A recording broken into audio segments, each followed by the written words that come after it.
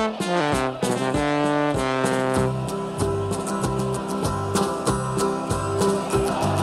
we come, blue and white, and we're looking good. You'll be in for a fight, and we fight pretty good. Getting goals is our job, and we get goals good. Looking good, we are Carlisle United. Hello everyone, you're listening to the Brunton Bugle, the number one place to get your Carlisle United fix in the podcast world. I'm Lee Rooney. And I'm Dan McLennan. It's tight as the top as United beat the Exiles to keep in touching distance with third place Northampton and an automatic promotion place. We look back on the 2-0 win over Newport while previewing the upcoming games against Bradford City and Hartlepool United. With a pass so true to Boulder Stone and Clark's in view. There's a cross and a run, the old 1-2 and a shot. Well, we've got to start somewhere, haven't we?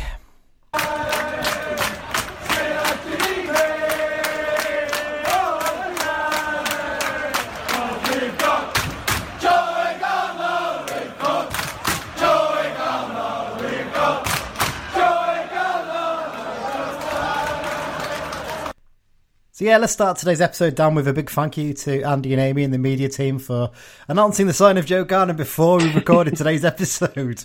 It's a first, isn't it? We thought, oh, there's some murmurs this morning that he's here to sign. Oh, do we wait? Do we put it off? And as luck would have it, we were literally getting ready to record, weren't we, Dan? And then suddenly the news started to break. Oh, there might be something happening. And there you go.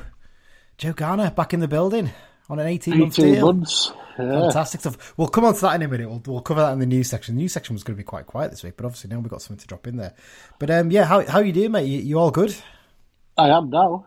Yeah, I mean you're pretty good anyway. I was anyway, but nice little Brucey bonus ahead of this weekend's games, isn't it? Really, it's lovely stuff. So back to sort of the usual grind this week. We've got a game to review. We've got a couple of games to preview. We're going to put the Bradford and Hartlepool games together. We just haven't got time to fit in another one of the weekend before the midweek game against Hartlepool, so we'll do both at once. But let's just start off first with doing the usual roundup in terms of sponsors and where you can find us on social media and subscribe to the podcast. We're very proud to say that once again this season the podcast has been sponsored by the Carlisle United Sports Club London branch. The London branch is open to all Carlisle United fans. They've got members from Cornwall to Dundee and Houston, Singapore, and of course every part of London and the South East. They regularly meet up on away trips as well as arranging many social events, sports games and fundraising for the club. They'll be providing us with information for the away games as part of the preview section this season too. You can find out more about the London branch at their website, carlisle.londonbranch.org. Just a reminder also, if you don't already, please do subscribe to the podcast. You can do that on any good podcast app, wherever you get your podcasts, whether that's Apple Podcasts, Google Podcasts, Spotify, Pocket Casts, any good podcast app. If you just search for the Brunton Bugle, click subscribe, and then every time a new episode comes out, you will get it straight into your inbox. And if you don't already, please do follow us on social media. We're on Twitter at Brunton Bugle, same address on Instagram at Brunton Bugle. If you search for the Brunton Bugle on Facebook and click like, you can follow us there. And we're also on the Be Just Unfair Not Facebook group, which is a fantastic community. Over 3,000 people in there. Would recommend joining it, definitely. We're on the cumbrians.net message board, and you can find us on email, bruntonbugle@gmail.com. Okay, Dan, let's get into the news then. We'll cover off a few of the bits, the smaller bits of stories before we talk about the return of Mr. Garner shortly. First up, United's game against Reds in the Cumberland Cup quarter-final was called off in midweek, wasn't it? Was it wall-up pitch or a frozen pitch? I can't remember. I didn't really check or keep an eye on I think it was a bit of both. Just with the weather this last few days around these parts. I suspect if we'd been at home this weekend, the game would have been touch and go, possibly based on some of the weather. I don't know what it's like up there, but I've still got a bit of snow on my garden looking out the window here, so that might have been a bit of a dodgy one. I'm not sure. Bradford this weekend seems to be okay. There's no talk, I think, from Bradford that it's under threat. Touch wood. No, it wouldn't surprise me if they've got under soil from when they were in the Premier League. Possibly. Although whether they can afford to run it these days. Yeah, I was going to say, given the crowds they get, they probably can afford decent covers, Yeah, you'd hope so. So no new date been confirmed for the rearranged fixture, but once we've got that, we'll let you know. A bit that broke last week after we recorded, wasn't it, Dan? It's a much trailed loan signing, I think it's fair to say. John Kamani Gordon, he signed on loan from Crystal Palace until the end of the season. We won't talk about that now because we'll talk about that in the match review section, because he had a pretty instant impact, didn't he? I think it's fair to say. So we'll talk about that then. Only a bit before we talk about Ghana is Owen Moxon. He's won the PFA Player of the Month award for December. That was just announced early today. In a fan vote, he beat off competition from Kyle Wotton and Will Collar at Stockport, Carl Pierre Gianni at Stevenage, Sam Hoskins at Northampton Town, and Matt Smith at Salford City. Some decent players in that list, isn't there? Some decent players. I think we may be helped in the fan vote by the fact that the Stockport vote will have been split amongst two players. That might have been a little bit of an advantage to us. But one other piece that has just come in, just probably recorded. The Sutton game will now be on the bank holiday Monday the 8th of May, which obviously many people call Jimmy Glass Day. Yeah. If that's a sign, I don't know what is. That's due to King Charles's coronation on Saturday the 6th, and obviously the Met Police can't really look after the travelling hordes of the Blue Army on that day. Yeah, so the tradition these days has been anyway that basically the way it works is that the games on the final day of the season, each division plays them at a different time or a different day, don't they? I think that's been for about 4 or 5 seasons now they've been doing that. So I think is it League One games happening on the Sunday? I think our game is at 12:30 on the Monday, and the Championship games are at 3:00 on the Monday as well. So it'll be interesting to see what happens. I mean, as someone who works in the railways, Dan, that bank holidays are often the time that they choose to do railway engineering works, but you think there's a chance they might not look to do them that weekend? Given this was quite a late addition, because it's an extra bank holiday, we normally have 8, this is 9. Given the occasion, I would imagine they will want all main lines kept open, and usually the bank holiday works are planned 18 months, even 2 years ahead. So, touch wood, trains should be running. Interesting to see, because bank holiday service is fairly similar usually to a Sunday service, aren't they? And there's not that many early trains to London on a Sunday from Carlisle. Not normal service on a bank holiday.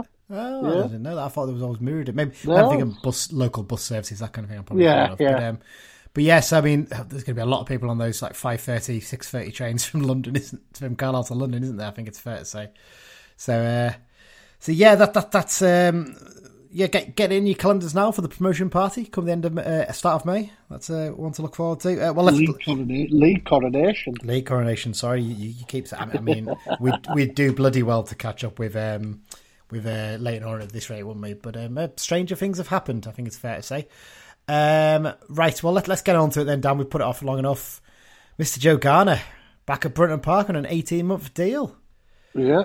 It's one that's been sort of rumoured, hasn't it, for a while? It's basically been going around in circles. There's talk that Fleetwood were either trying to get another player signed in to replace him first, or they were looking to pay off his contract, and that had to be agreed before he came up. But I think a few people were a little bit worried when he came off the bench on Saturday for 10 minutes or so, weren't there? Yeah, there was a feeling of, was it falling through some... I think that was always a case of that Fleet were just a little bit short on players, and desperate times, Scott Brown was always going to throw him on late on to try and get a goal to get them back in it. But there you go. I mean, it's his 4th spell at the club technically, isn't it? Because people forget the fact that he initially came on a half-season loan, didn't he? Back in January 2007. Had a real good impact. Scored goal of the season actually that year, didn't he? With his brilliant long-range effort at Port Vale. Then he came back. I think, did he sign the day before the first day of the season? I think. I can't remember if he did or not. I think he was on the bench that day, wasn't he, at Walsall? In fact, yes, he was. Yeah, it was. Yeah. So Neil McDonald was the one who brought him in. He then signed him permanently in the summer for 140,000, which was a club record, obviously. McDonald was then sacked after one game. But, I mean, Joey went on to make a great impact that season. Ended up leaving the following summer after his bad injury. Joined Nottingham Forest for 1.14 million, which was, again, I think, was that a club record? There's some debate whether it's a club record or not, because I think Janssen went for 2 million, but no one seems to know how much he actually went for, do they? It's a strange one, that one. Yeah, it's debatable, isn't it? Yeah, so obviously he went to Forest, did okay at Forest, didn't probably make the impact he hoped. Went for Watford, had a pretty torrid time there. Came back on loan again, didn't he, in 2012? And Craig Abbott really reinvigorated his career, didn't he? He basically got him going again. much to Preston's advantage because Preston came in and signed him permanently. We couldn't afford to match the wages and fee that they would offer. And yeah, he's had a pretty decent career since then, hasn't he? I think it's fair to say. What impact do you reckon he can have on this squad, Dan? Well, experience. Yeah. He's been there. He's done it at a higher level. He did it up at Rangers. He's done it at Preston, etc., etc. How to get stuck in? Sounds a bit daft, that, but Joe Garner, I remember he came up here once. I can't remember, probably for Preston, and whoever was playing centre-back that day, he absolutely battered them. And there was fans around me going, "Ugh," and I'm like, well, it's just what he did when he played for us. Yeah. He's one of those players. He plays for you, you love him. If he plays against you, you hate him. I think the nearest thing we've had to that since he left last time was probably Lee Miller, who was a fairly similar player. He probably maybe not quite got as much of the nastiness that. I mean, it's interesting. I'm reading Simo's quote here on the website, and he specifically said he adds a bit of nous and know-how.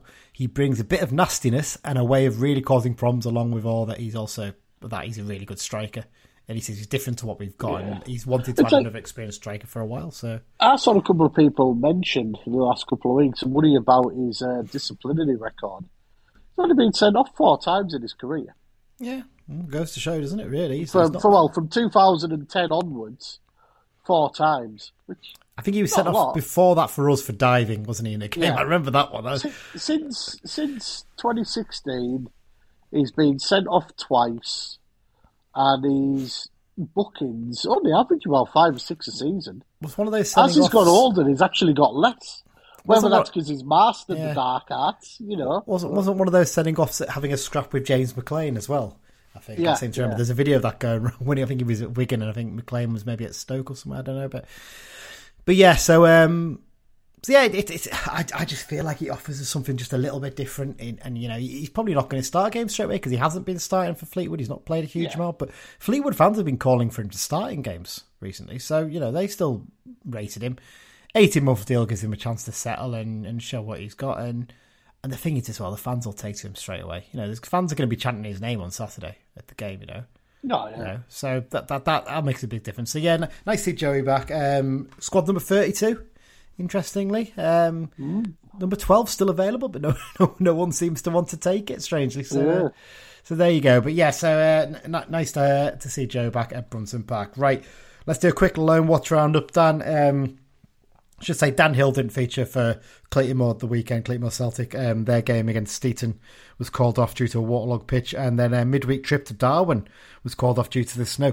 Darwin, a name you're well versed with, Dan. I think from your pointless victory with one of the teams you named, or one of the teams you had? No, they weren't one of the teams I named, but they were one of on my list. So. Darwin, one of the original Football League teams. But their game at Darwin was called for midweek. His next game for them will be against Runcorn Town this weekend at Runcorn. One game I was thinking of going to if I didn't go to Bradford, but I am going to go to Bradford now, so there you go. Max Kilsby, long trip up to Elgin City for him and Annan this weekend, but well-earned points for the Galabankies. A 1-1 draw on the northeast coast of Scotland. Max started again, played the full 90 minutes. Next home fixture for them, or next game for them is a home fixture against Bonnyrigg Rose. His loan spell's up, Dan, at the end of this month. I didn't know this. I thought it was a season-long loan, but John Coleman said he's up. Paul Simpson suggested recently that the lads out on loan will continue to be on loan. Yeah, I think obviously for Kilsby and Bell. Yeah, they will not be able to play for us at any time because they're international transfers. Yeah, Kilsby makes total sense for me. He's getting good game time, good experience. He's shown him, Murphy will give a good round up to Simo at the end of the season at how well he's done, and hopefully he's done enough to earn himself another contract because he's not had a chance obviously to feature us, but the fact that he's playing games regularly for them, I reckon he'd probably get his deal extended another year. You'd have thought, wouldn't you? I think possibly. It's hard to judge because we've got some very good defenders ahead of him, haven't we? But there you go. Lewis Bell, big result for Gretna the weekend. They beat East Stirlingshire 2-0, and if East Stirlingshire had won that game, they would have gone ahead of them, and they would have been fourth bottom at the very least, possibly third bottom. So yeah, big result for them. They've got no game this weekend. They play again next weekend against, I think it's Tronet Juniors, I think it is. Again, I suppose the only question with Bell is, do you want to maybe send him somewhere a little bit higher? But then again, he's playing every week at Gretna, isn't he? So It's a difficult one to judge with that. I think I'd probably stick with it. And Sam Fishburne, he got another appearance under his belt. Full 90 minutes for Morpeth Town as they picked up their first win in 11 games. A 2-0 victory over Gainsborough Trinity. Up next for them, a trip to Lancashire to face Bamber Bridge on Saturday. Right, Dan, let's get on to the review of the Newport game then. Carlisle United 2, Newport 0. First half especially, not a classic this game, was it? I think it's fair to say. No, not the best. Certainly not a game for the ages. It was a strange one. Coming up to half time, I wasn't going in thinking, God, we're lucky not to be behind it, but I was going in thinking, take a 0-0, regroup, go again. And then we I think that's what everyone was thinking, to be honest. Yeah. I mean, a lot of people are already gone for the half-time pint. I know Greg, who stands with us, had already gone down the end to pint for the paddock bar. And I'm feeling he missed the goal. I think I'm sure he'll no doubt tell me at the weekend.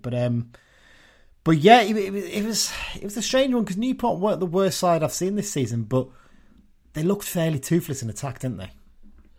Yeah. Against that, I thought Zanzala had a good tussle with our defence. I thought he did for about 25-30 minutes. Yeah. And funny enough, the turning point for him was Paul Huntington getting booked for hauling him down, and he got away from Huntington. It was a good booking in that sense. Huntington knew what he was doing. Yeah. But after that, he was barely involved in the game. It was almost like Huntington and Feeney had gone, right, Huntington had gone to Feeney, you get on Zanzala now. I can't touch him, so I'll do all the sweeping up behind. And he just seemed to do the job, didn't it? Yeah, solid defensive player from our back three, I mean, well, say back three, Mellish is always pushing on a bit more, but certainly Feeney and Huntington, so, yeah. Did the job, didn't it? Well, let's look at the game. Let's talk some of the key points, Dan, then. In terms of team selection, were you particularly surprised there was only one change, Gordon in for Stretton? No, I think it was pretty much what we suggested, wasn't it? Quite an easy change to make. Yeah. Senior was always going to play because Ellis is out. Yeah. Yeah. No massive surprise, really, was it? I think there was a kind of a feeling that it was likely that Gordon would come in for Stretton. And the only question was maybe with McCalmont for Gibson, but I can understand why he's stuck with Gibson. He likes his creativity, he does offer something a bit going forward. Jaden Harris did miss out on the bench, though, in place of Jack Robinson.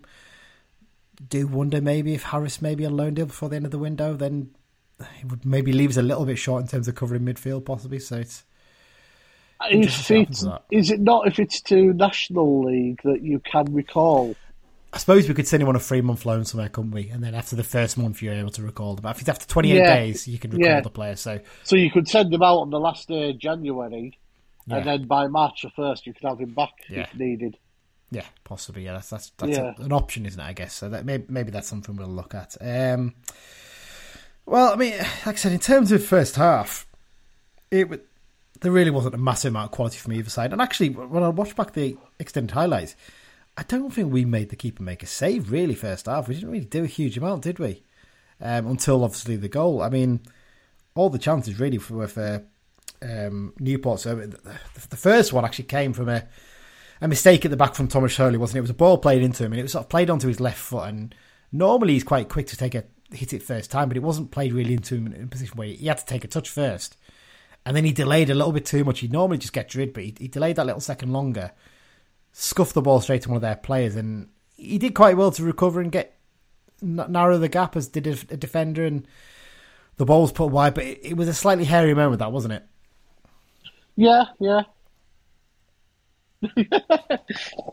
Simple as that, then. Yeah. There you go. But yeah. So I mean, we'll talk about Hurley in a minute because there's been some chat on Mike started a bit of debate on Twitter about him, didn't he? I think it's fair to say with his tweet after the game.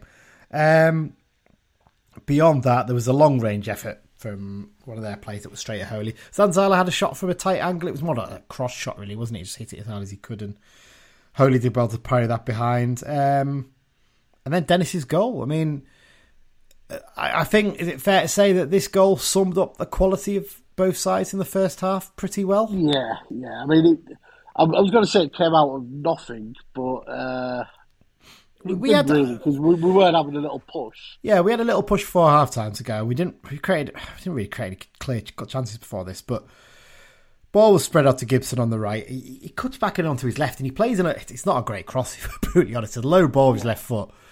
Defenders should deal with it a lot better. The conditions weren't great. We'll talk about that again as well in a minute. He sort of scuffs it up to the edge of the area. Moxon does well to win a header. It comes down to a defender who then again scuffs it up into the air. A player heads it sort of sideways backwards, and then it comes to Demetriou, and I don't know what he's trying to do, because this wasn't like it accidentally came off the back of his head. He's trying to head this back. I think he completely loses all I think he's trying to play it back to his keeper without realising his positioning. Yeah, definitely. And he hasn't made a full clean contact. No. And what it is, it's give him credit. It's good movement from Dennis, isn't it? And good awareness. Yeah. He if you watch back on the pitchside blues, you can see he's constantly watching, thinking, right, this ball might come here, and his movement's there to get himself into space to have the chance, and it comes down, and it's a great little finish, isn't it? To be fair, it's very underrated how good a finish that is, actually, because it literally trickled in off the post, didn't it? But what he does, he places it perfectly with his right foot in off the post. Defender can't get to it. And you go in at half time thinking, bloody hell, how are we winning this? I felt bad for Newport because they probably were narrowly the better side in that first half. But yeah, possibly, yeah. If you don't create enough chances, don't take enough chances, it's a good one, I think. It's fair to say. Into the second half, United were a lot stronger, I think, second half. We looked a lot better, didn't we? A little bit sharper. Nearly double the lead when Moxon put a corner in from the left that was almost put into his own net by Drysdale. And then came the goal for Kamani, John Kamani, I should say. We'll call him JK. I think it's going to be a lot easier, isn't it, going forward? So JK Gordon gets his debut goal, and quite a direct goal in the sense of, the windy conditions. Senior just gets rid of it, doesn't he, from the edge of the box. I think it was one where Guy had missed it, and Senior was like, I'm just getting rid of this. And he hoofs a long, high ball forward that the defender initially wins the header, but then I think it's really poor from the defender because Dennis isn't the biggest lad anyway. I think it's a mixture of poor defending, but again, good awareness and nous from Dennis. Yeah, I still feel like the defender can do better. I think he can get around Dennis and get to that second ball, but Dennis is like, no, I'm having it. Brings it down, lays it off almost perfectly to Gordon. Little bit under hit, the pass, if you look at it, back at it. Some people said it was hit behind him. It wasn't. It was just under hit slightly. Yeah. So Gordon has to drag it with his right foot onto his left foot, get into the box, and it's a really good finish actually again, isn't it? Because he takes it on his weaker left foot, but he hits it early and hits it with power, and it's fairly close to the keeper, but because it's so well hit, he can't get to it, can he? No, it was, across the keeper.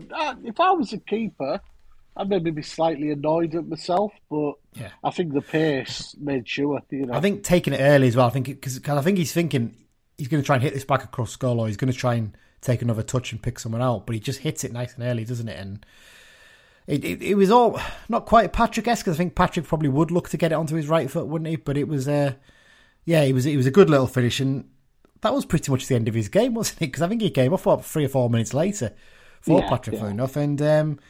Just a nice way to make a good positive impact on his debut. Beyond that, there was a lovely little bit of play by Adam Lewis on the left for Newport. I was impressed with him, by the way, the left back on loan from Liverpool for Newport. He nutmegged Jordan Gibson, then played a lovely crossfield ball to, I think, his opposite wing back. He showed a lovely touch to dink it over 2 defenders, and then all he had to do was hit it back across goal, didn't he? And he probably would have hit someone and gone in. But he tried to smash it into the roof of the net and he put it into the waterworks. Awful finish. And then Amari Patrick made a good impact after coming on. We'll talk about him. Good play by him down the right. Plays the ball across goal, and Jack Armour's coming in. And it's one of those ones, I think, if it comes to a Patrick or a Gibson, they probably finish that, don't they? But Armour being a left back, he just drills it hard and low and the keeper makes a good save. They then, I think... Gibson then hits the post with a long range effort, and Lewis hits the post with a header for them, and that was it pretty much in terms of chances. Overall, Dan, a good solid 3 points when we're not playing particularly well, wasn't it? It was a classic sign of a decent team picking up 3 points of the clean sheet while not playing at our best. I don't think we were ever massively under the cosh in the game. No. But, we certainly weren't comfortable until we probably went 2-0. Yeah. But no, just, again, it just points to how much of a team we're becoming when, we don't play well and we win with ease in the end, Yeah, definitely. So, like say, 2 goals, clean sheet, happy days. Exactly. Right, should we have our 6-second review then? Yeah. So we saw him before the game on Saturday and we told him he had to give us a 6-second review. And young Craig Robson has come up trumps again, hasn't he? So here's Craig's 60-second review of this weekend's game. Simmels at the wheel. As the Blues go marching on, I think I chose a good game to review, with plenty of talking points. So let's get into it. I thought the first half was boring, and even though a few times I thought they were going to score with a Hawley mistake, we were okay. Then, randomly, out of nowhere, a magic moment sat us ahead with yet another great Dennis finish. Second half, I think we came out and dominated. A new signing Gordon shone the whole match, and it really showed when he got a debut goal. Calm and cool was a decent finish, and yet another Dennis assist. Gordon was very physical, but he looked really good. Definitely one for the footballing world's future. But Jordan Gibson, corker or flop. Some people around me, Nick, were slagging him off the whole game, but I personally thought that he had a decent performance and was very unlucky not to score. And Thomas Hawley was also getting a bit of stick before the game. I think it's just a load of rubbish, really. And he made one mistake early on, but he looked solid for the rest of the game. Newport tried to be dirty, especially fouling Mellish all the time. I mean, when will teams learn it doesn't bother him? 2-0 was definitely a good result, especially considering we never do really well against Newport, and I thought it was going to be a tough one. Now we must look forward, up the Blues. Oh, big thanks to Craig there. Struggling on through a cold by the sounds of things. Yeah, it's sounding full of cold. Good lad getting through to us. I think that's 90 minutes in the paddock on Saturday for him, the cold. Yeah, well, it's not much fun standing there in that cold and wind. I mean, let's talk about the conditions. It's one of those ones you probably don't appreciate it so much when you may be watching it on iPhone and things like that, but it was very cold and windy that day, wasn't it? It was not a fun game for them to be playing in, I'd imagine. And I think, actually, funny enough, let's go on to Hawley then. He mentions him there, and he says it's a load of rubbish people slagging him off. And I tend to agree. Mike would be nodding in agreement. Mike will be listening to this, driving in his van, and he'll be nodding along going, yes, Craig, yes, lad, well done. Because Mike put a tweet out after the game saying, basically saying, put a bit of respect on Thomas Hawley's name, essentially. He is fourth in the clean sheet chart in the division. We're fourth in the league. He's fourth in the clean sheet chart with 10 clean sheets. He's doing his job. Yeah, he's solid enough. Yeah, you're going to get the occasional Rick, but I think people... League Two keepers make mistakes. Yeah. Mark Howard made the odd mistake. Yeah. Paul Farman made the odd mistake. I'd look back to the game when we played Bradford on Boxing Day, right? Their keeper had a great game for them. Some brilliant saves he pulled off. But I tell you what, Thomas Hurley's in net for them. I don't think that goal that we scored happens. Because he comes and claims across like that because he's got the height, he's got the presence to get it. I think sometimes his sheer size makes some things that other keepers maybe look a bit more spectacular. Yeah. He doesn't need to move as much because he's so bloody big. And he's probably not going to be as agile as someone like a Howard who's a bit smaller maybe, but you gain positives in other areas, don't you? And like I said, 10 clean sheets out of 24, 25 games. You can't really argue with that. Going, is it? And that ratio, you're looking at 17, 18 by the end of the season. Which would be our best since Kieran Westwood, if he manages that. So, and another thing we've been on about in a couple of chats on WhatsApp this week, we've been quite spoiled with keepers. Yeah. Westwood became a good keeper. Gillespie was a good keeper. Thomas Krill, we had him on loan. Adam Collin, first time round, was a good keeper, Jack Bonham turned out to be very... I mean, he had a slow and ropey start, but he turned out to be a great keeper for us, didn't he? Some of the loanees, you mentioned Krull. We've had Krull, Pickford, Ben Amos. Yeah. Good keepers, Yeah, definitely, absolutely. We won't mention Kevin Rose. No, no, certainly not. Ben Annick's another one as well, isn't he? Yeah. Probably more famous for something else he did, but I'm going to say to children, don't Google that. But yeah, so no, I 100% agree with Craig on that. I think sometimes people get a bit too excited. I mean, I've seen someone tweet today saying that he's a passenger. He's not a passenger. I mean, give over, man. That's hyperbole at the highest level, isn't it? So there you go. Jordan Gibson, you mentioned him there. Better game from him, I think. Solid enough. Obviously involved in the first goal. Yeah, I'm stretching it by saying that, but so close to scoring a brilliant goal as well, wasn't he? Yeah, I thought he played quite well on Saturday.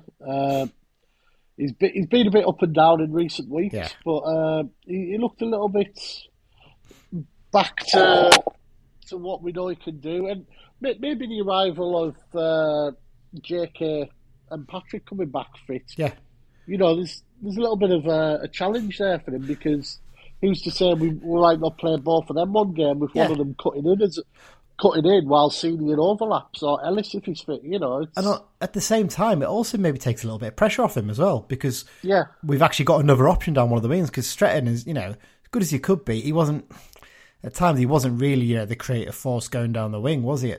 Whereas Gibson is, the expectation is he has to get the ball and create stuff.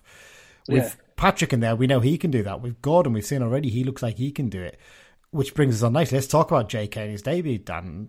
I mean, he got man of the match from the club. He got man of the match from WhoScored.com. I think we slightly disagree on that, but not saying that he felt he was bad. But we're not saying he was bad, because he certainly wasn't. He had a great game. But I think that's one of those, first game, the lad scored.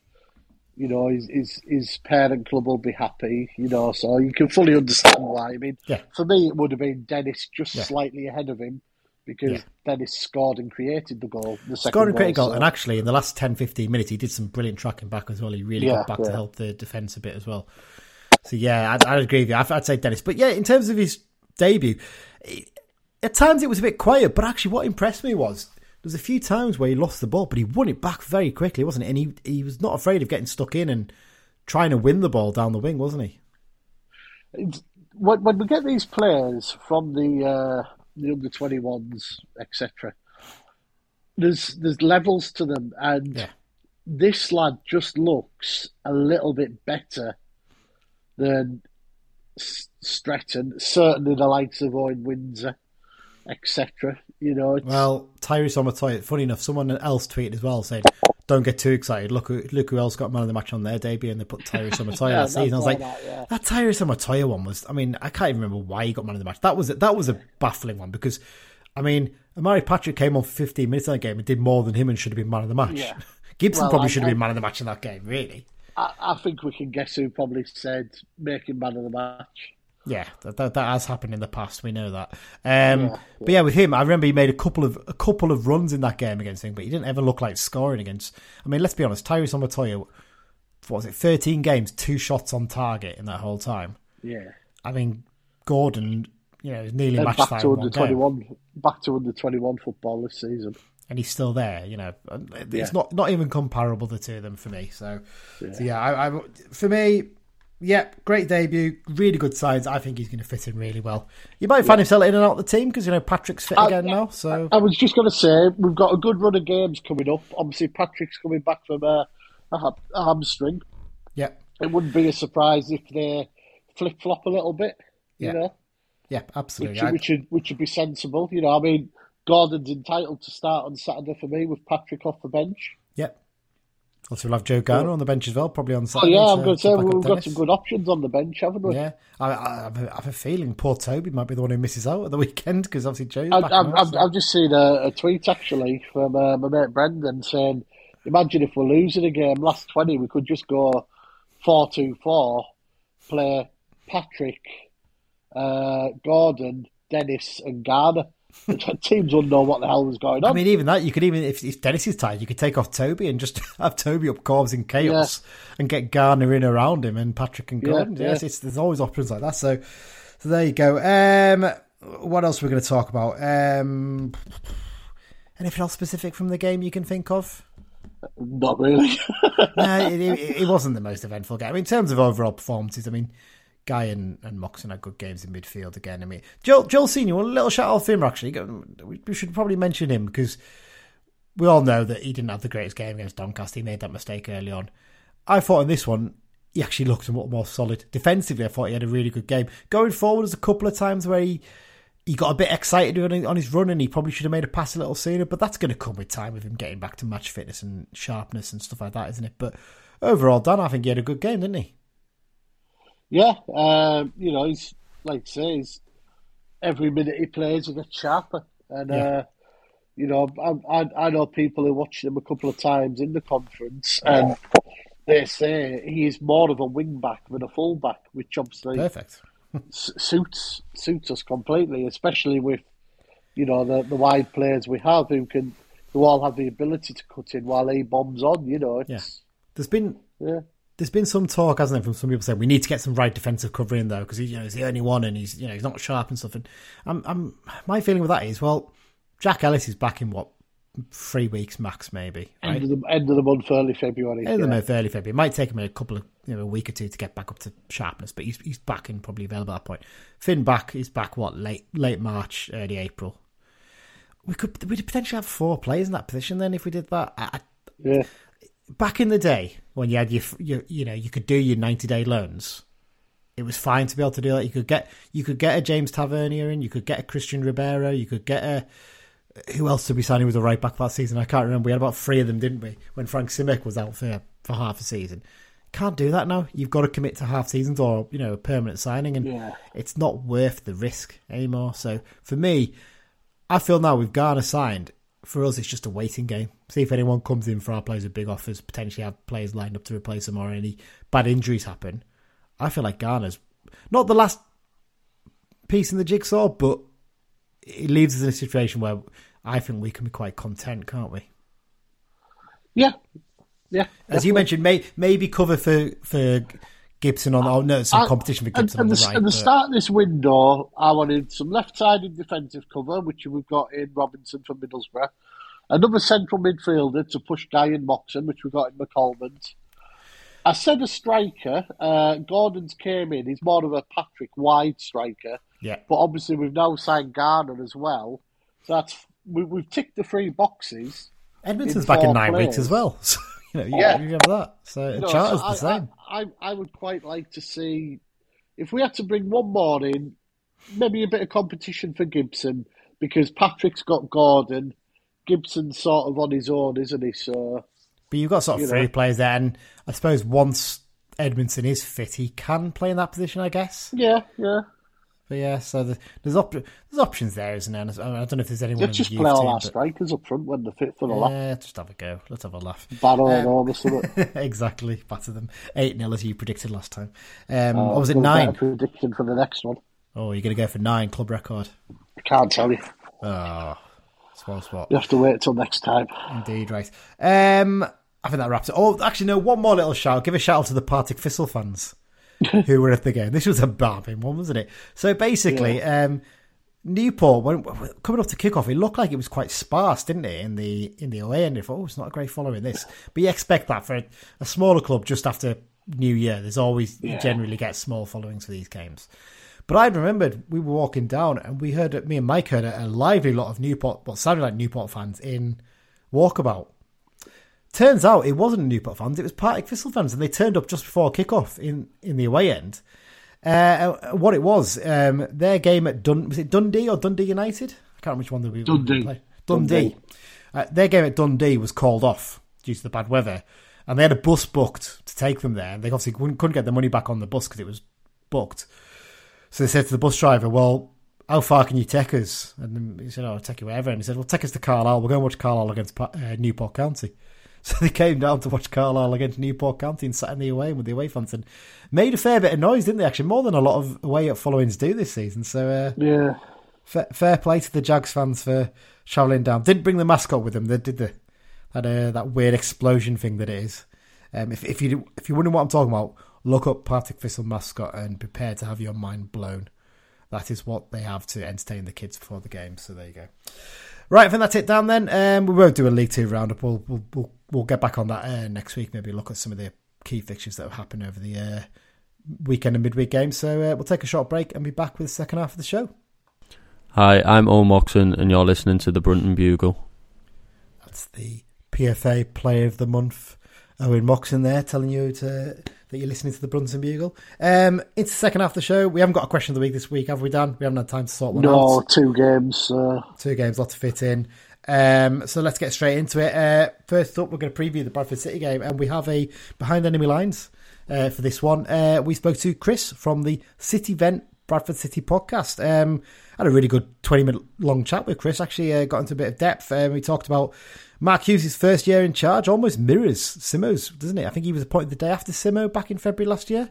Yeah. Seemed to ring a bell, because I think we were all like, wow, this is the appointment of the season in League Two. And Bradford City were like, hold my beer, and blew everyone's minds with that one. So his first year in charge, their hopes for the season in the second half of the campaign, and why they hate Jordan Gibson so much.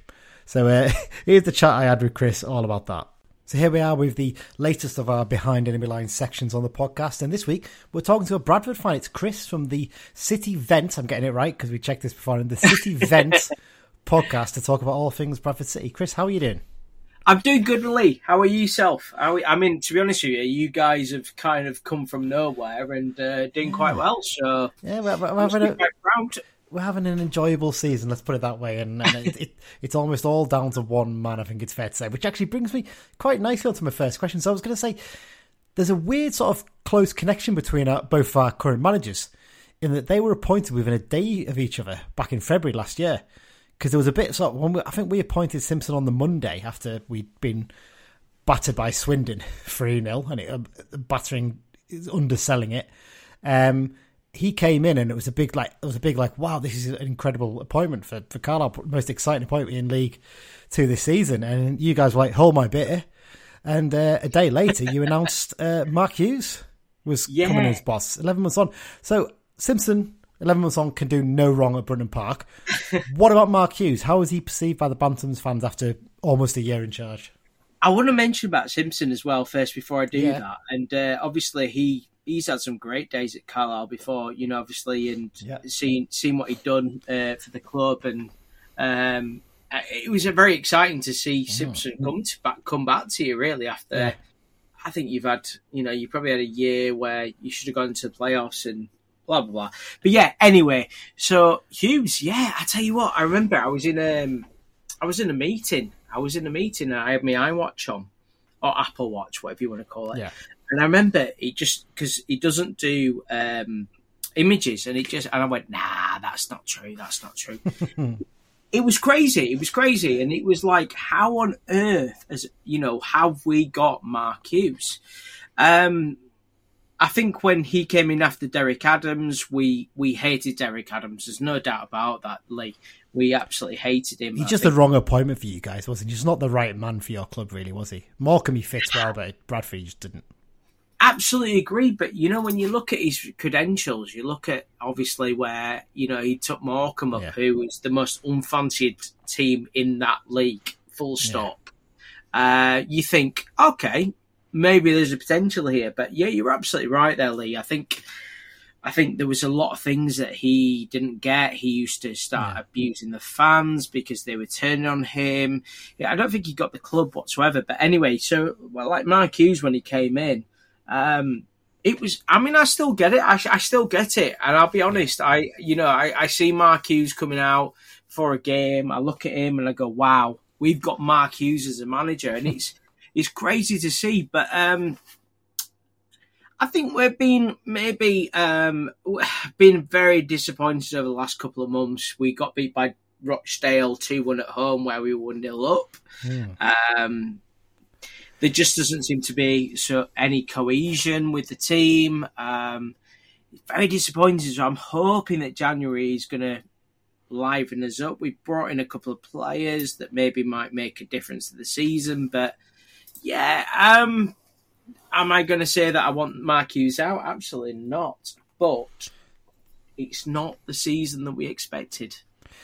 Yeah, I mean, there seems to be a little bit, looking online, I mean, your fans are very vocal fans, I think it's fair to say, on Twitter. I mean, always. And there does seem to be a bit of division on him, in the sense that some really massively backing him, some are just like, get rid, whatever. I mean, as surprisingly poor as you were on Boxing Day, and I genuinely was shocked at how, but we thought it was going to be a really tight game, I think, in our predictions. We had like draws and maybe a 1-0 win for us, something like that. Which I know it was a 1-0 win in the end, but ideally it could have been 5-6 if we'd taken the chances we had. Yeah. Although you did have your good chances yourself. But you're still right up there, and you're not actually that far off the top three. Like, I mean, if you beat us at the weekend, you'd be sitting there potentially, 3 points behind Northampton in third. So is there a feeling maybe he just needs to get a bit of time to get things right? Did he really have the time in the summer to get the squad together he wanted, do you think? I think he's back consistency, Lee. I think if we go back to Boxing Day, I actually thought whenever we play Brunton Park, we always have a bit of a stinker. I mean, you look at last season where you had Jordan Gibson scored. Amari scored. Yeah, Calvin Miller was playing for us as well. Yeah, Callum Guy, who, to be honest with you, I would have back in an instance. I always thought he was I personally still do. I think he's a very, very good midfielder, controls the ball very well. And that was difficult. I don't know. I think the honest answer, Lee, is that I just do not know. We're going from game to game. I mean, like I mentioned personally, mentioned earlier on about the fact that we played Rochdale. We're 1-0 up against them. They were awful, and they win 2-1. There just doesn't seem to be a balance in midfield. We've got Alex Gilliard, we've got Smallwood in midfield, where you would expect that it would work really, really well. Now, Smallwood and Gilliard are both playing in positions that they're not used to. I think it's probably fair to say, Lee, that Smallwood, when he came to Bradford, was potentially the signing of the season of League Two.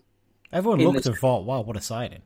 Yeah, absolutely. And I don't think we've seen that from Smallwood yet. I think we've been very disappointed. And Gilly was usually he was a left winger. Yeah, we had him on loan.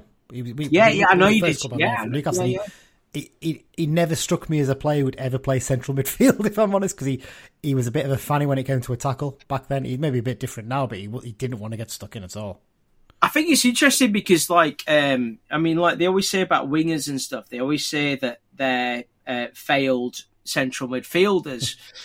And we look at Gilly, and I will say this, for the first 3 or 4 games of the season, in fact, no, that's been a bit unfair. I think maybe the first 10 games we actually thought, he was box to box, he was making the tackles, which he was opposite to what we're used to seeing, Lee. So even for yourselves. However, I'm just not sure that them two work together, particularly in midfield. There's a lot of questions. We've lost Tyreek Wright, who has just gone to Plymouth, and that's a big loss for us. Huge loss for us. From my understanding was that he was going to sign permanent, and maybe we didn't put it through quickly enough. But against you boys, I don't know. I think if I'm being fair, I'm quite worried about Saturday. I'm not going to go out and say that we're going to smash it to pieces. I think I'm a little bit worried. Oh, interesting that. Right, well, let's talk about your squad and sort of January transfer business. You mentioned obviously Tyreek Wright going back to Villa, wasn't it, and then being sent out on loan to Plymouth as well. It's an interesting one that actually, just to go for a little bit of tangent, because it's something I've said on our pod. It does seem like a lot of players are getting recalled from loans this season at lower league clubs. It seems to be a lot more common. Maybe I'm just noticing it a bit more, but there seems to be a lot of early transfer to activity in terms of players being recalled to be sent out elsewhere, or not because they're not being used or being sold permanently, as we found with Jack Stretton, who's gone to Stockport after being recalled from Derby. How happy are you in terms of your January transfer business so far? I see you've sent Matty Folds out as well, I think, early today to Harrogate. I'm not sure if is that actually come through? I think it's come through. It must have happened while you're on your way home from work, because I think I've seen it before. Breaking news for you there. Yeah, that's an interesting one. But I would talk about I think that a lot of, obviously, the League Two teams, and I will go on to, obviously, our transfer dealings so far, but I think that it seems to be a common thing where Championship clubs are, sending their players out on loan to League Twos. They might be doing really well, and then they decide, obviously, that they want to send them to League One. A perfect example of that, Lee, is Huddersfield. They've been doing it for about 2 or 3 years. There've been players where they're sent here, there, and everywhere, and then they've kind of called them back. I mean, we're very lucky that we've got Romani Critchlow on loan from Huddersfield, and from my understanding is that he's played 20 games, so he can't leave the club. So he has to stay on loan. Transfer dealings so far, I think.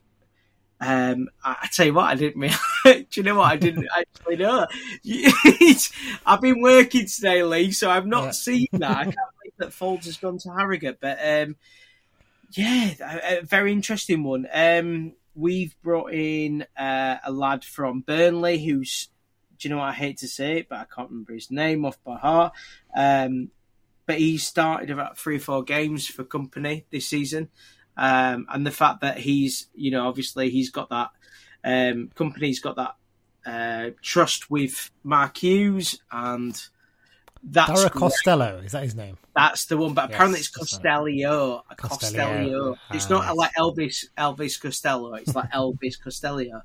So it could be interesting. I mean, definitely. It'd be interesting to see what happens. Is we have to make changes. The team is just not working as it is at the moment, and especially if we want to be in the playoffs. I've already said I don't believe for a second that we're going to be in the top 3. I personally believe the top 3 are settled. I don't know what you think about that one, Lee. I think maybe the top is settled. I think second possibly, but I think Stockport are going to fly past everybody and go into third. That's the only one I can see, and that's me trying to be an optimistic Carl. Thinking. Who do you go, Lee? Who do you go for first? Orient. I can't see them dropping off enough. I just can't. See, I would say Stevenage. Everyone keeps saying Stevenage are going to drop off. I think the FA Cup might be a distraction. That's the only thing I think with that, but might only be one more game though. You never know, do you? I suppose. So. Yeah. I mean, personally, for me, I think Stevenage. Obviously, again, it's Steve Evans who's creating that team, and he's done it over in 12 months, and you got to look at them. He's a horrible person, but he's a hell of a good manager. He's a horrible person. He's absolutely a horrible person. But he's a good manager, and if the club wants to take over, I mean, you look at where they were when he took over, and what a job he's done. Fantastic. And we can't deny that, really, Lee. Yeah, definitely. Right, well, let's talk about links between the two clubs, shall we then? We'll start off. Before you start, there's a fair few. Lee. Yeah, well, it's not as bad as it used to be. There was a joke. There was a running joke when Chris Beach was our manager that the only DVD he had to watch games of was Bradford City reserves from 2019 to 2020 because every player he signed was ex-Bradford. We also have Joe Riley, who's now at Walsall. We had Kelvin Meller. We had there's 2 or 3 more that I've probably forgotten. Divine. There was Divine. Yes, Divine. I forgot about Danny Divine altogether. He's gone to Chester now. He has. He was a weird one because when he finally made his full debut for us, I think it was against Salford during the COVID time. It was one of the few games we could go to, and he was man of the match. He was brilliant, but he was just never fit enough and never consistent enough. So, but anyway, I'm going off on a bit of tangent there. Let's talk about the former players in each squad. So let's start with you guys. We've already touched about Alex Gillian, I suppose, so we don't need to do that. Andy Cook, interesting one because for us, he never made his league debut for us, and there was a lot of talk, and I was working at the club at the time, as I think I've told you before. He was a youth team up-and-coming striker, and I think he broke his ankle when he was on loan at Barrow, so we gave him an extra year just to give him another chance. Yeah. And he turned up to pre-season training overweight, and that basically knackered any chance of him ever getting a chance with us. I think that the thought was, unless you sort your attitude out, you won't make it, which he clearly has done. Look, he's never going to be a Slim Jim, is he? To be fair, he's a big bustling lad, but he'd let himself down at that point. But he's certainly built a career for himself. What's Bradford fans' thoughts on him? Because I mean, come on, I think he's the 3rd top scorer behind Dennis now and Hoskins. What's the thoughts on him? Hoskins, Sam Hoskins. Yeah. I completely agree. I think even towards the end of last season, he knew that he was going to be the forward, and he was very fat. He was, and he was very similar to what he's been at Carlisle. I think when we brought him in, so we brought him in from Mansfield. He was, not getting in Nigel Clough's plans whatsoever. I think he probably scored about 6 or 7 that year. He scored. I mean, to be fair, he was 12. I think he was maybe scored 12 goals last season. He was our top goal scorer. This season, he started the season really well. From what I understand was, because we signed Verdane Oliver in the summer, and I think that he was always meant to be the main striker, and probably Andy Cook was told that he could go if he wanted, and he put in the effort. I mean, for me, if you play the ball to Andy Cook, he will score. He really will. I think the way that we play at the moment probably doesn't appreciate that enough. I do wonder whether he might leave in the summer. Even January, to be honest with you. I mean, he's out of contract in the summer. Do I think he might do? I think he might go. I do. But Andy Cook, I'm a big fan of Andy Cook. It's just certain things about him that he struggles with. He gets very frustrated, but I tell you what, as a defender, you must hate playing against Andy Cook because he's literally in your ear all the time. I don't want to tempt fate here, but he's played against us 4 times. I think it's 4 or 5 times now, and he's still not scored. 100%. Here we go. Saturday. Get your money on. So I've helped you out there. Get your money on. But yeah, seriously. To be fair, I thought he was going to score in that game against us on Boxing Day. He was the only player. I mean, I think he had 3 gilt-edged chances he should have scored. It could have ended 6 terrible chances. It could have been 6-3 that game. It could have easily ended 6-3. It was that mad. Do you know what it was? It was because Boxing Day is my birthday, so it was actually I spent it with family, so I didn't actually watch the game, which is the only game I've not seen this season. However, I have heard that there was a few missed chances.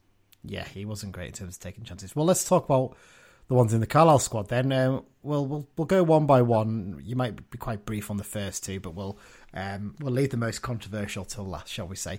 Well, first up, Jamie Devitt. Let's talk about him briefly because he had a couple of loan spells to you guys. Didn't really make the impact you'd probably hope, I guess, but he's very well loved at Carlisle, I think it's fair to say. I think Jamie was one of these players that we expected more from, but I think he had a lot of injuries. By the time the second time round, definitely he had problems. Yeah. I wouldn't say that we personally thought he was crap. I think we quite liked him. It's just the problem was that, again, he was just constantly injured. But he had a little bit about him. So I personally didn't mind Jamie. It was just a case of, it was probably time to move on and find another club. So, yeah. Callum Guy, he had a bit of a longer spell, I think, with you guys. And you did mention, obviously, before, someone you would have loved to re-sign. Because he's weird because last season he wasn't particularly great until Simo came in and he looked a lot better. His first full season, he was fantastic for us. He was really, really good. And playing alongside Owen Moxon now, he looks a really good player. And I think he was a bit younger when he came to you guys, but he clearly still made a bit of an impact. Yeah, he was. He was one of those players that I was actually a little bit devastated that left. In all honesty, I remember watching him at Brunton Park last season. I thought he was absolutely quality. Controls the midfield.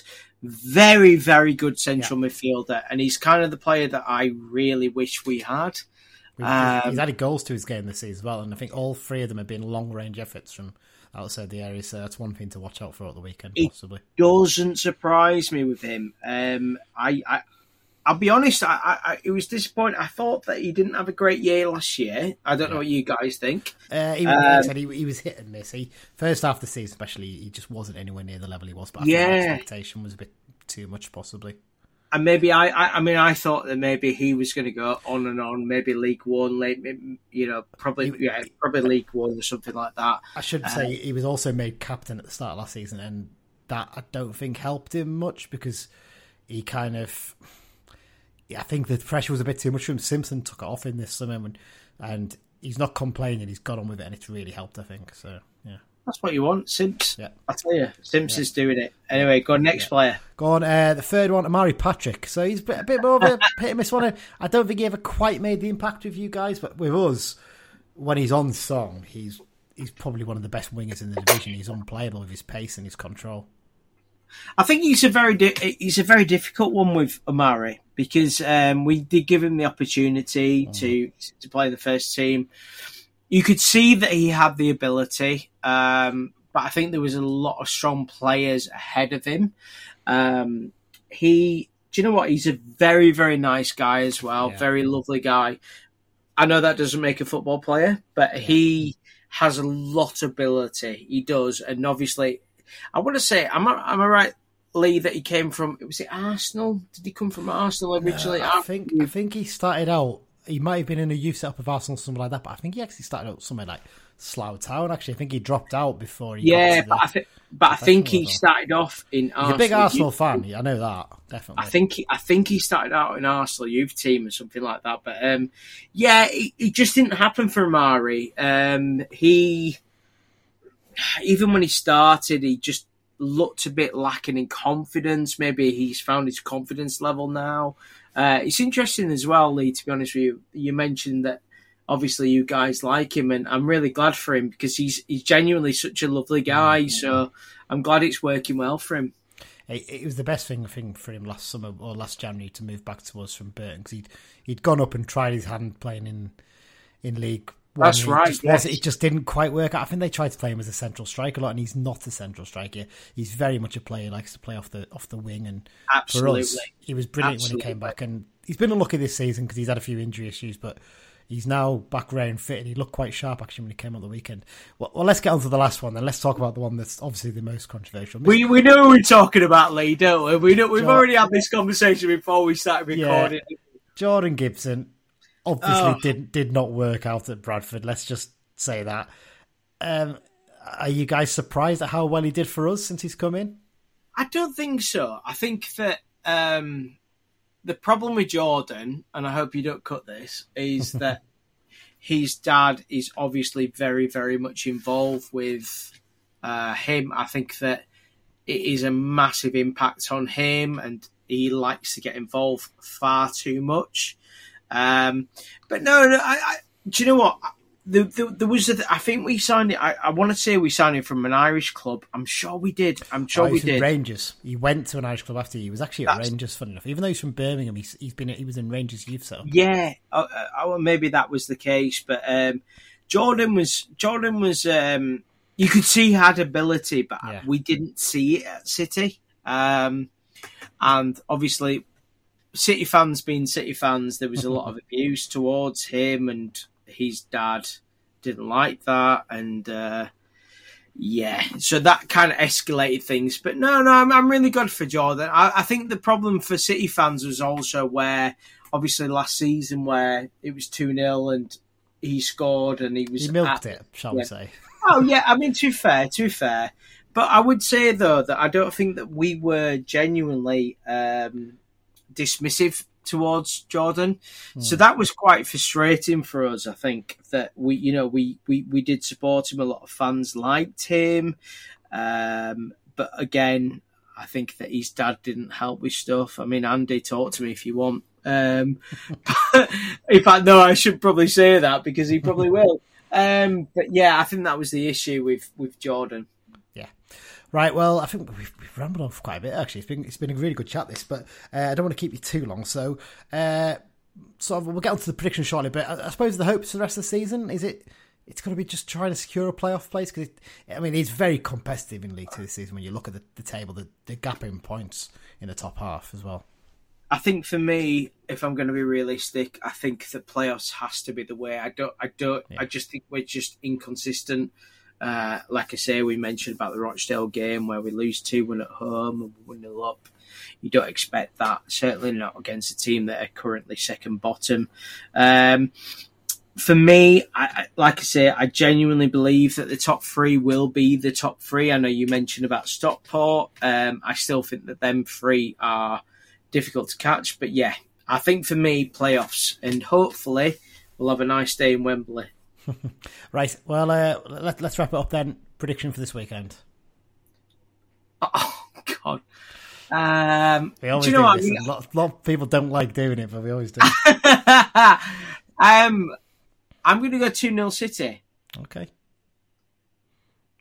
Just don't come back to me, Lee, when you win 2-0 and it's... Hey, to be fair, Patrick. They've not had many pods come on this season and say predict us to win. They've always gone for a draw or for a win. So there you go. Chris, thanks for giving up your time and all the best for the rest of the season after this weekend. No worries, and thank you very much, and all the best for Carlisle, to be honest, honestly, genuinely. Yeah, it's good to see you guys having a good season. Great stuff. Cheers, Chris. Okay, thanks once again to Chris for speaking to us about all things Bradford City. I mean, he's sounded a little bit despondent, didn't he? There seems a bit like, this weekend seems to think we're going to beat them, and I think he's hoping for a top 7 finish. But actually, when you look at the table, it's so tight at the top at League Two right now, isn't it? It's incredible. Like it was even tighter last weekend. But obviously, some of the results have spread things out a little bit more. But I'm just looking now. Down to 12th place Doncaster and up to us in 4th is only 5 points gap.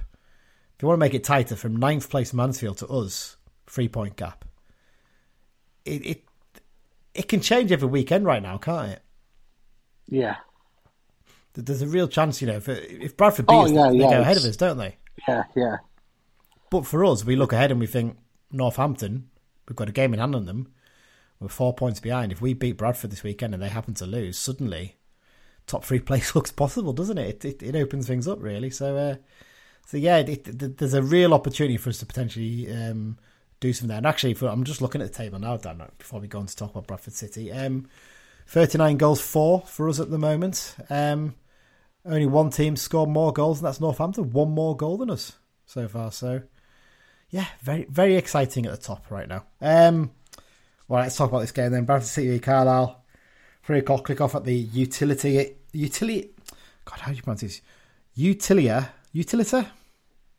Energy Stadium? Utilita Energy Stadium. aka Valley. Let's call it Valley Parade. That's what it is. Yes. Referee for this one, Will Finney. It's his 4th season as an EFL referee.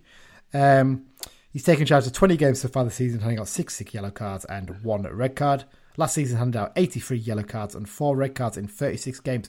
One of those red cards was to John Mellish in our 2-1 defeat at Exeter City. That was his last game as a referee.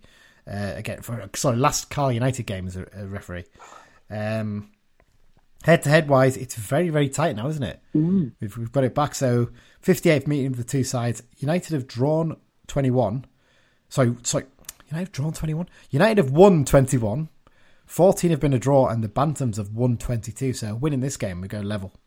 Well, let's talk about Bradford City themselves, Dan, and their squad. I think we said this, didn't we? Could probably do a separate episode on the ins and outs, looking at the list, couldn't you? I mean, they had a busy summer in terms of players coming in, but they've had a busy January already. They've had a big one today, haven't they? Well, indeed. He's not actually listed in the Jan Rivals, but he's listed in the squad thing, because I had time to put him in for that. Adam Clayton, former Blues midfielder, has joined. I think they've basically taken over his contract, which I think ran until the end of the season, so basically just a short-term contract till the summer. Interesting one, that one, because when he signed for them, we thought, well, that's a decent sign for Doncaster. But then I saw him play against us in October, and I wasn't sold on him as a player anymore. He looked like the game was catching him up, didn't it? Yeah. I'm just looking at this squad. They've got a fair sized squad now, haven't they? I think it's 31 players in there, I think. Yeah. There's a few young players in there we should add, basically. That are just, and I think there will be a couple head outwards. Yeah. There's the annual January Andy Cook to Wrexham rumour is doing the rounds at the moment. Pace, isn't it? And it should be noted, actually, as well, that they've also there. I think there's a couple of players who've come back from loan spells who might be going out again on loan spells, possibly. I think Finn Cousin Dawson's one of them. They've had a lot of loans, haven't they? I'm just looking. I think they actually had 6 in the summer. Yeah. And then they've got another 3 in this January. Yeah, it should be said, actually, in terms of loans. What was it? Cian Harrett has gone back to Huddersfield Town. I think his loan was actually ended before January. He was the one who got fined for hair coursing. I don't know if you remember that story that emerged, I think, in about November time. So he basically, I think he got fined by Huddersfield and sent back from his loan at Bradford for being a naughty boy, basically. Tyreek Wright is one they signed on loan in the summer from Aston Villa, and did quite well and actually probably looked one of their better players on Boxing Day. He's been recalled by Villa so they can send him out on loan to Plymouth till the end of the season, which is the risk, I suppose, of a player doing well, isn't it? You know, we've seen it with Jack Stretton. You know, we might say he didn't do that well, but Stockport have been impressive enough to sign him permanently. So that's always a risk with a loan player, isn't it? Yeah. There's been quite a few who've come back from one and gone to another this January. Very common. One name that interesting stands out as well. You already mentioned Adam Clayton already, but in terms of January arrivals, Matt Derbyshire coming in. Obviously, someone Hughes knows very well from his time at Blackburn Rovers. Probably the club that everyone remembers him for his successful spell, isn't it? Really, but actually, he's done the round since then, hasn't he? Just a bit. I mean, he's getting on. I think he's 37 towards the end of the season. I'm just looking up his... But he's been abroad a lot, and obviously he had his famous spell at Olympiacos early on. Yeah. But then after, I think it was Rotherham, he went to Cyprus, Australia, back to Cyprus. India, wasn't it? I think he went to the Indian Super League, North East United. Yeah. So it's his first spell back in England in, I think, 6-7 years. So, well, since Rotherham, yeah. Yeah, so it's, I mean, he had a decent record at the Cypriot club he was at, and similar with the Australian club as well. But actually, a lot of the clubs he's been at, he's done well in loan spells and stuff, but he's not that prolific of a scorer at some clubs, is he? So how he'll adapt, I don't know. He's not. I don't think he made his debut yet. The stats there suggest not. But I mean, I'm looking at the last game. Was he involved? No, he wasn't involved in the last game at AFC Wimbledon. So I'm guessing he's probably building up his fitness at the moment. So whether he'll be involved at the weekend, I don't know. One of their big signings this actually, one of the ones that stood out was Jamie Walker, because he was on loan from Hearts the second half of last season, wasn't he? And he scored against us on the final day of the season and looked a good player. Signed him permanently. Not been able to make the same impact. I think he's been hampered a bit by injuries, hasn't he? And made his comeback at the weekend, I think, possibly. I don't know if he might have played a couple of games before that, but he got sent off after an hour, so he won't feature this weekend against us, will he? So, shame. Yeah, it is a shame, I suppose, for us. But yeah, it's kind of there's quality in there, isn't there? We're just looking at the squad, there is definite quality in there, but trying to get it all to link seems to be the problem, doesn't it? Yeah, I was going to say I think they've got the ingredients. They just haven't got the mixture right, have they? I think they've needed an extra midfielder with a bit of quality in there, possibly, and that's maybe where they're looking at Clayton, thinking he can be the one who can help Smallwood and Gillian. You look at the, I was just going to say, besides Smallwood and Gillian, that's a bloody experienced central area. Yeah, definitely. There's potential there for them to be really good. Yeah, in terms of overall form, they're 15th from the last 6 games form table. Their record's lost, 1-1, lost, drawn. So I think the second of those losses was the one against us. So they actually followed up the Boxing Day defeat with a couple of good wins. I think they beat Harrogate and someone else. Yeah. But since then, the defeat against Rochdale is the one that stands out recently, isn't it? Because they were 1-0 up in that game. Yeah, that was the midweek game, wasn't it? And they threw it away because they could have gone ahead of us in the table, and they threw it away in the second half. And at the weekend, they drew 0-0 with Wimbledon, which is no shame, really, because Wimbledon are a team in form, aren't they? But yeah, Wimbledon are actually the form team, I think. Yeah, I don't know if they're top of the form table. I'll just quickly check that. They're right up there. They're well, in fact, they must have dropped off a little bit since then. Actually, yeah, I was going to say the last couple of games, but they were on quite a good run up towards Christmas. I think they lost a game against Sutton, and I think they've drawn 2 since then. So their form has dropped off a slight bit, but they were in form prior to that. But yeah, so it's feelings on this one. Would you take a draw now? I would probably take a draw, but based on what I saw Boxing Day, I think it's there to be won. Yeah, I feel like that. Whether Clayton can settle in nice and quickly. I mean, the fact that he's been playing for Doncaster probably is a big help, to be fair, in that area, isn't it? Yeah. So maybe he can slot in straight away and make an impact for them. But defensively, I didn't think they were that strong. I think there's a chance to really get at them, possibly. And Cook seems to have been dropped. Well, I don't know if he's been dropped since the Boxing Day game. He doesn't seem to have played as much. I think Hughes just doesn't fancy him. That seemed to be the vibe. I had a bit of a look around a few Bradford tweeters and that last week, and there was discussions, do we sell him? And they're like, well, is that a top scorer? You're crazy. And they're like, but they were saying, Hughes just doesn't seem to fancy him. He's got Derbyshire in, he's got Oliver there, he's got the low knees. Yeah. It's a strange one for them. Be an odd one, wouldn't it? Selling the third top scorer in the division in January, but stranger things have happened, haven't they? So there you go. Okay, Dan, let's get into it then. Predictions for this one. What are we going for? I'm going to go for a 2-1 win. I'm going to go for Christian Dennis, obviously. And why not? Joe Garden off the bench, 88th minute, 1,000+ Blues, going wild, singing his song. Yeah, 2-1, that'll do. So annoyed because you've just stolen my prediction. I can't go for the same because that's just not right, is it? I'll do Mike's first, and then I'll have a think about what I'm going to change mine to now. So this week I am going for a 2-1 win with Kamani Gordon back on a brace. Ooh, he's going for a Gordon double, isn't he? Okay, there you go. Right, I'm going to go for a 2-1 win as well, but I'm going to go for Christian Dennis and the winning goal. Oh, I'm stuck between Gibson and Patrick. I just fancy a bit of shithousing. Gibson would be interesting, wouldn't it? I'm going to go Patrick. Gibson will set it up with a cross from the right and he'll come in at the far post and smash it in.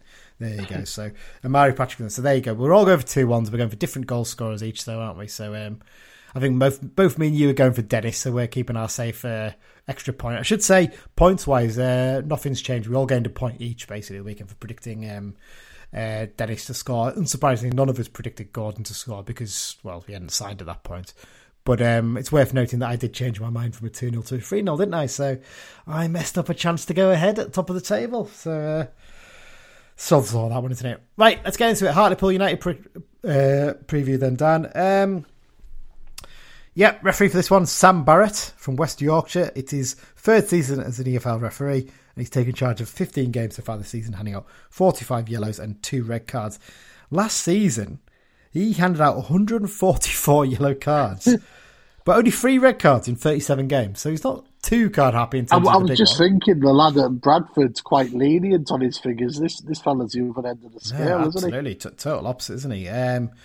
Last United game he took charge of was the 2-1 defeat to Shrewsbury Town in the FA Cup last season. Probably better remembered for a few things. Probably the pitch invasions that happened from the Warwick Road end from some of the kids, and there was a protest, wasn't it? Was it a tennis ball protest? I seem to remember. There was about 6 of them, wasn't there? 6, yeah. It was a bit pretty pathetic. There was a banner in the paddock there, which was confiscated, wasn't it? And our friend Johnny fell through his seat in the B stand, didn't he, in that game? Remember that? Yeah. Is that seat still broken, or has it been fixed? I think it's been fixed, yeah. So basically, he tried to sit down in his seat and it just collapsed below. It just collapsed on him, didn't it? It's amazing. So there you go. Interestingly, fourth official for this one is Andy Haynes. He's normally an actual referee, isn't he? So it's a bit surprised to see him as a fourth official for this one. Head-to-head record. It's the 109th meeting between the two sides. We still haven't worked out which team we've played the most, have we? I think we need to get our good friend Jeff on that, don't we? I think he's likely to know. He's got other things. I'll have a look when I get a quiet minute. Yeah, so 109th meeting between the two sides, and United are well ahead in the head-to-heads. We've won 51, 20 have been a draw, and Pools have won 37. Right, Hartlepool United in terms of the squad, Dan. I mean, they've had a busy summer as well, didn't they? Wasn't a very successful one, though, it's fair to say. Certainly didn't help Paul Hartley, did it? They had a Scottish experiment, didn't they? It did not work. Paul Hartley came in as manager. He'd done fairly well as a manager in Scotland, hadn't he, with Cove Rangers, but Cove Rangers are very well backed, aren't they? Yeah. So not really a massive surprise that he had success with them. The result was the players who came in just didn't make the impact that they, I think it's fair to say. And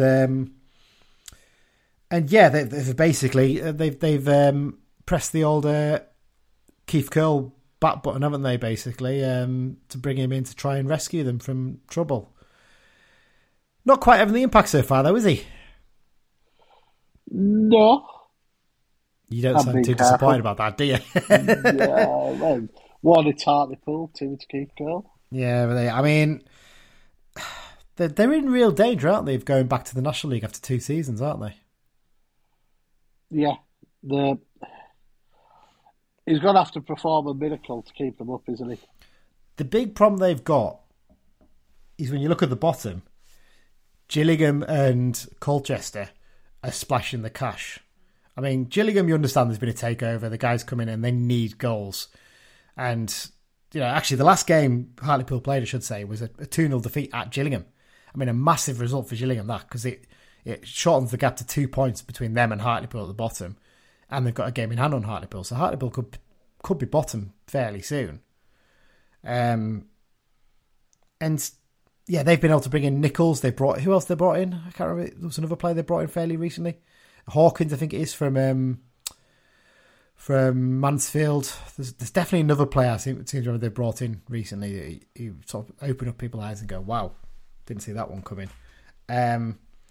Hartlepool haven't got that money to spend, have they? Shock horror. Colchester brought like Dieng and Matt J from Exeter City in. Two brilliant signings, them. I mean, joking apart, purely from a geographical point of view, you want Hartlepool to stay in the league because they're a northern team. It's an easy away day.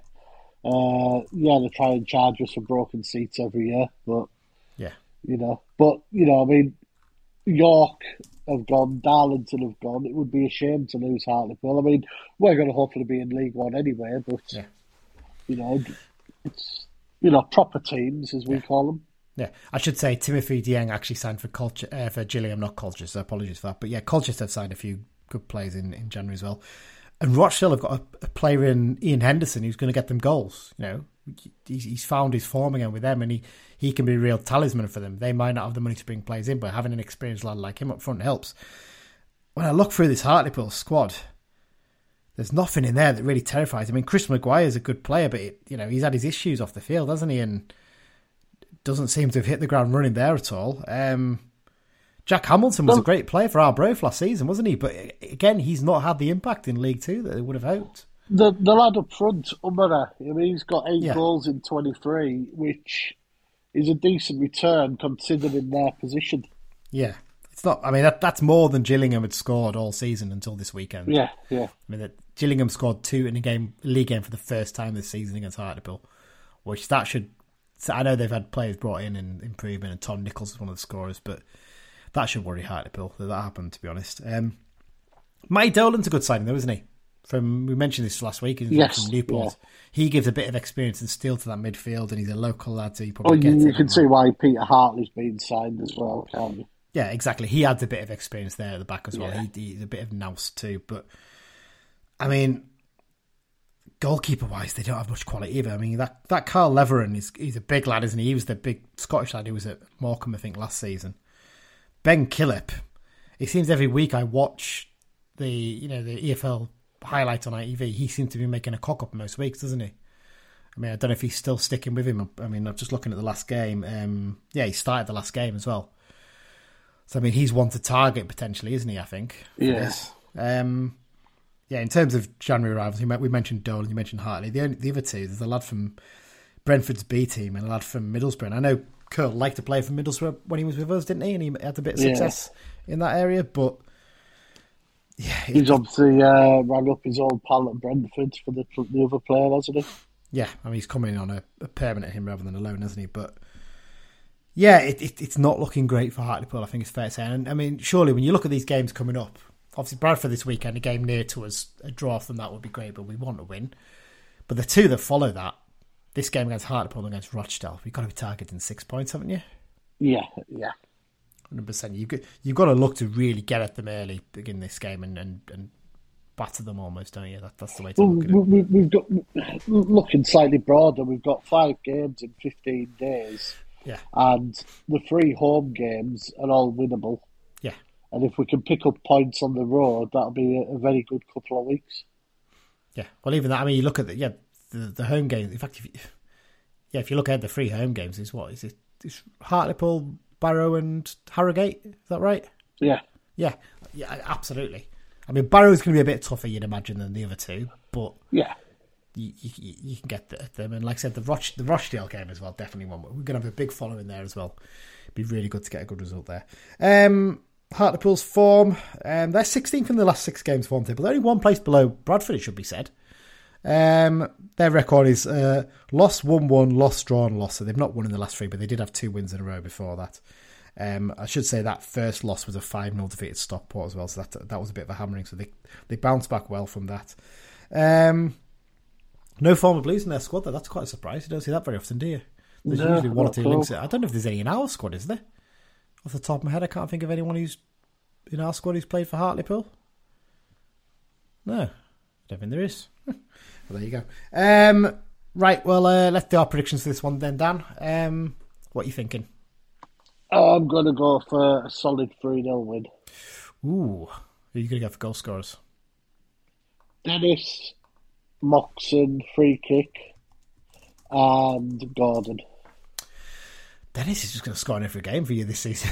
Yeah. He's your go-to, isn't he? Right, what am I going to go for? I'm going to be even more confident. I'm going 5-0. 5-0 win. I'm going to go Joe Garner to get 1.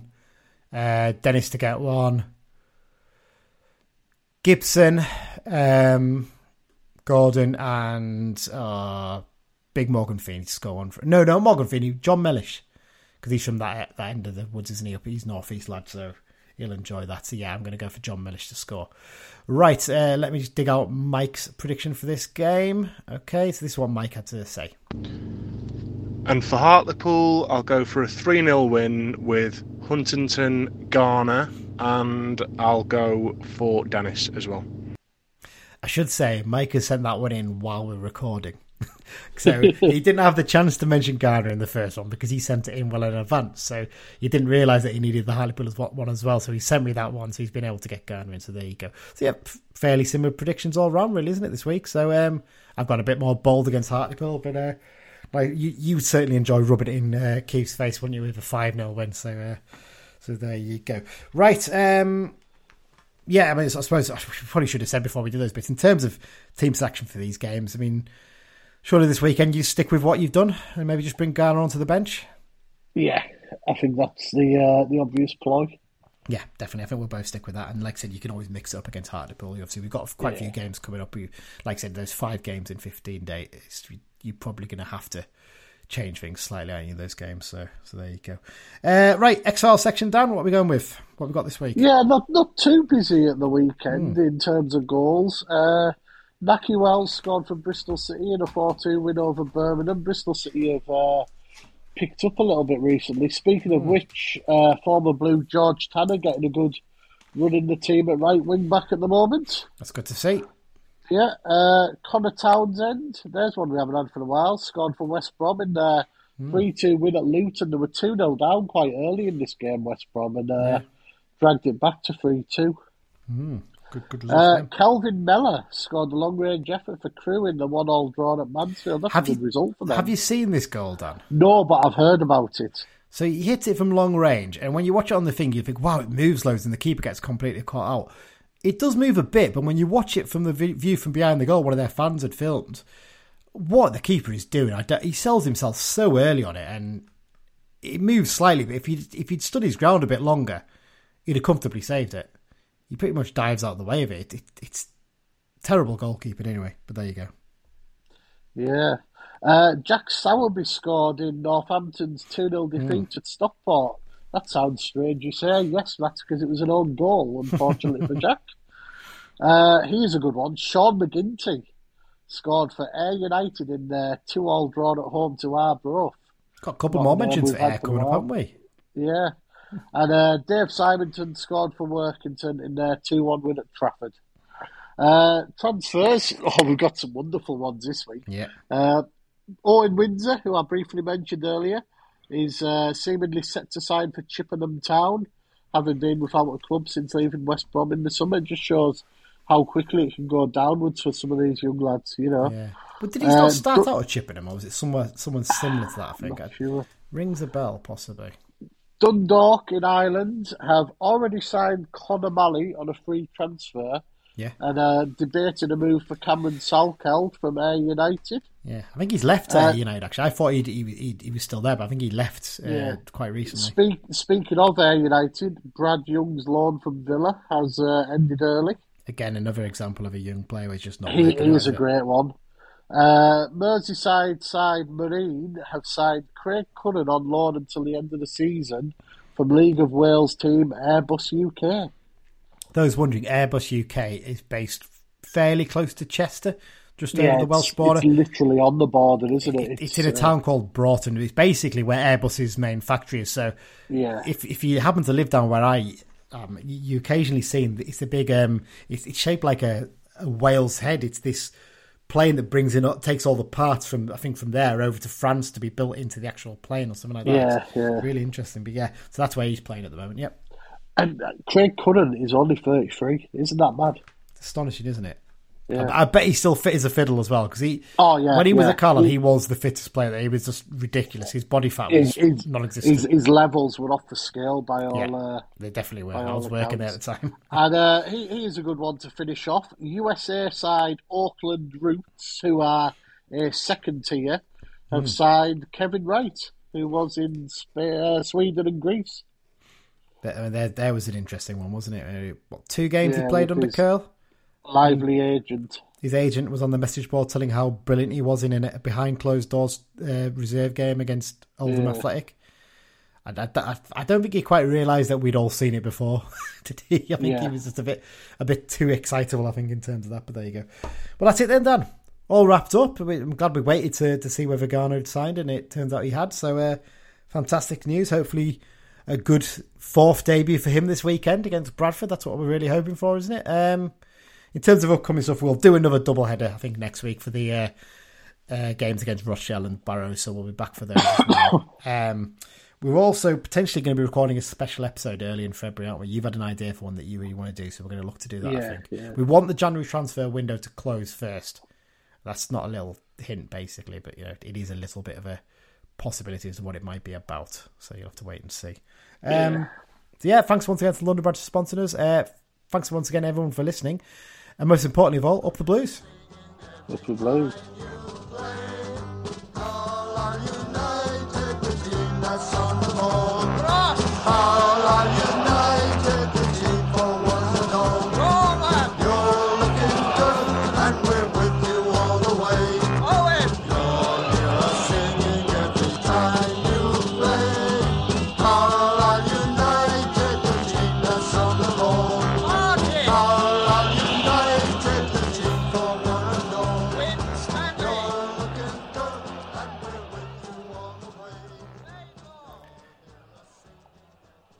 Did I thank you there, Dan?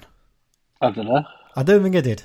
Apologies. If you've listened this far, thanks as well, Dan, for joining me.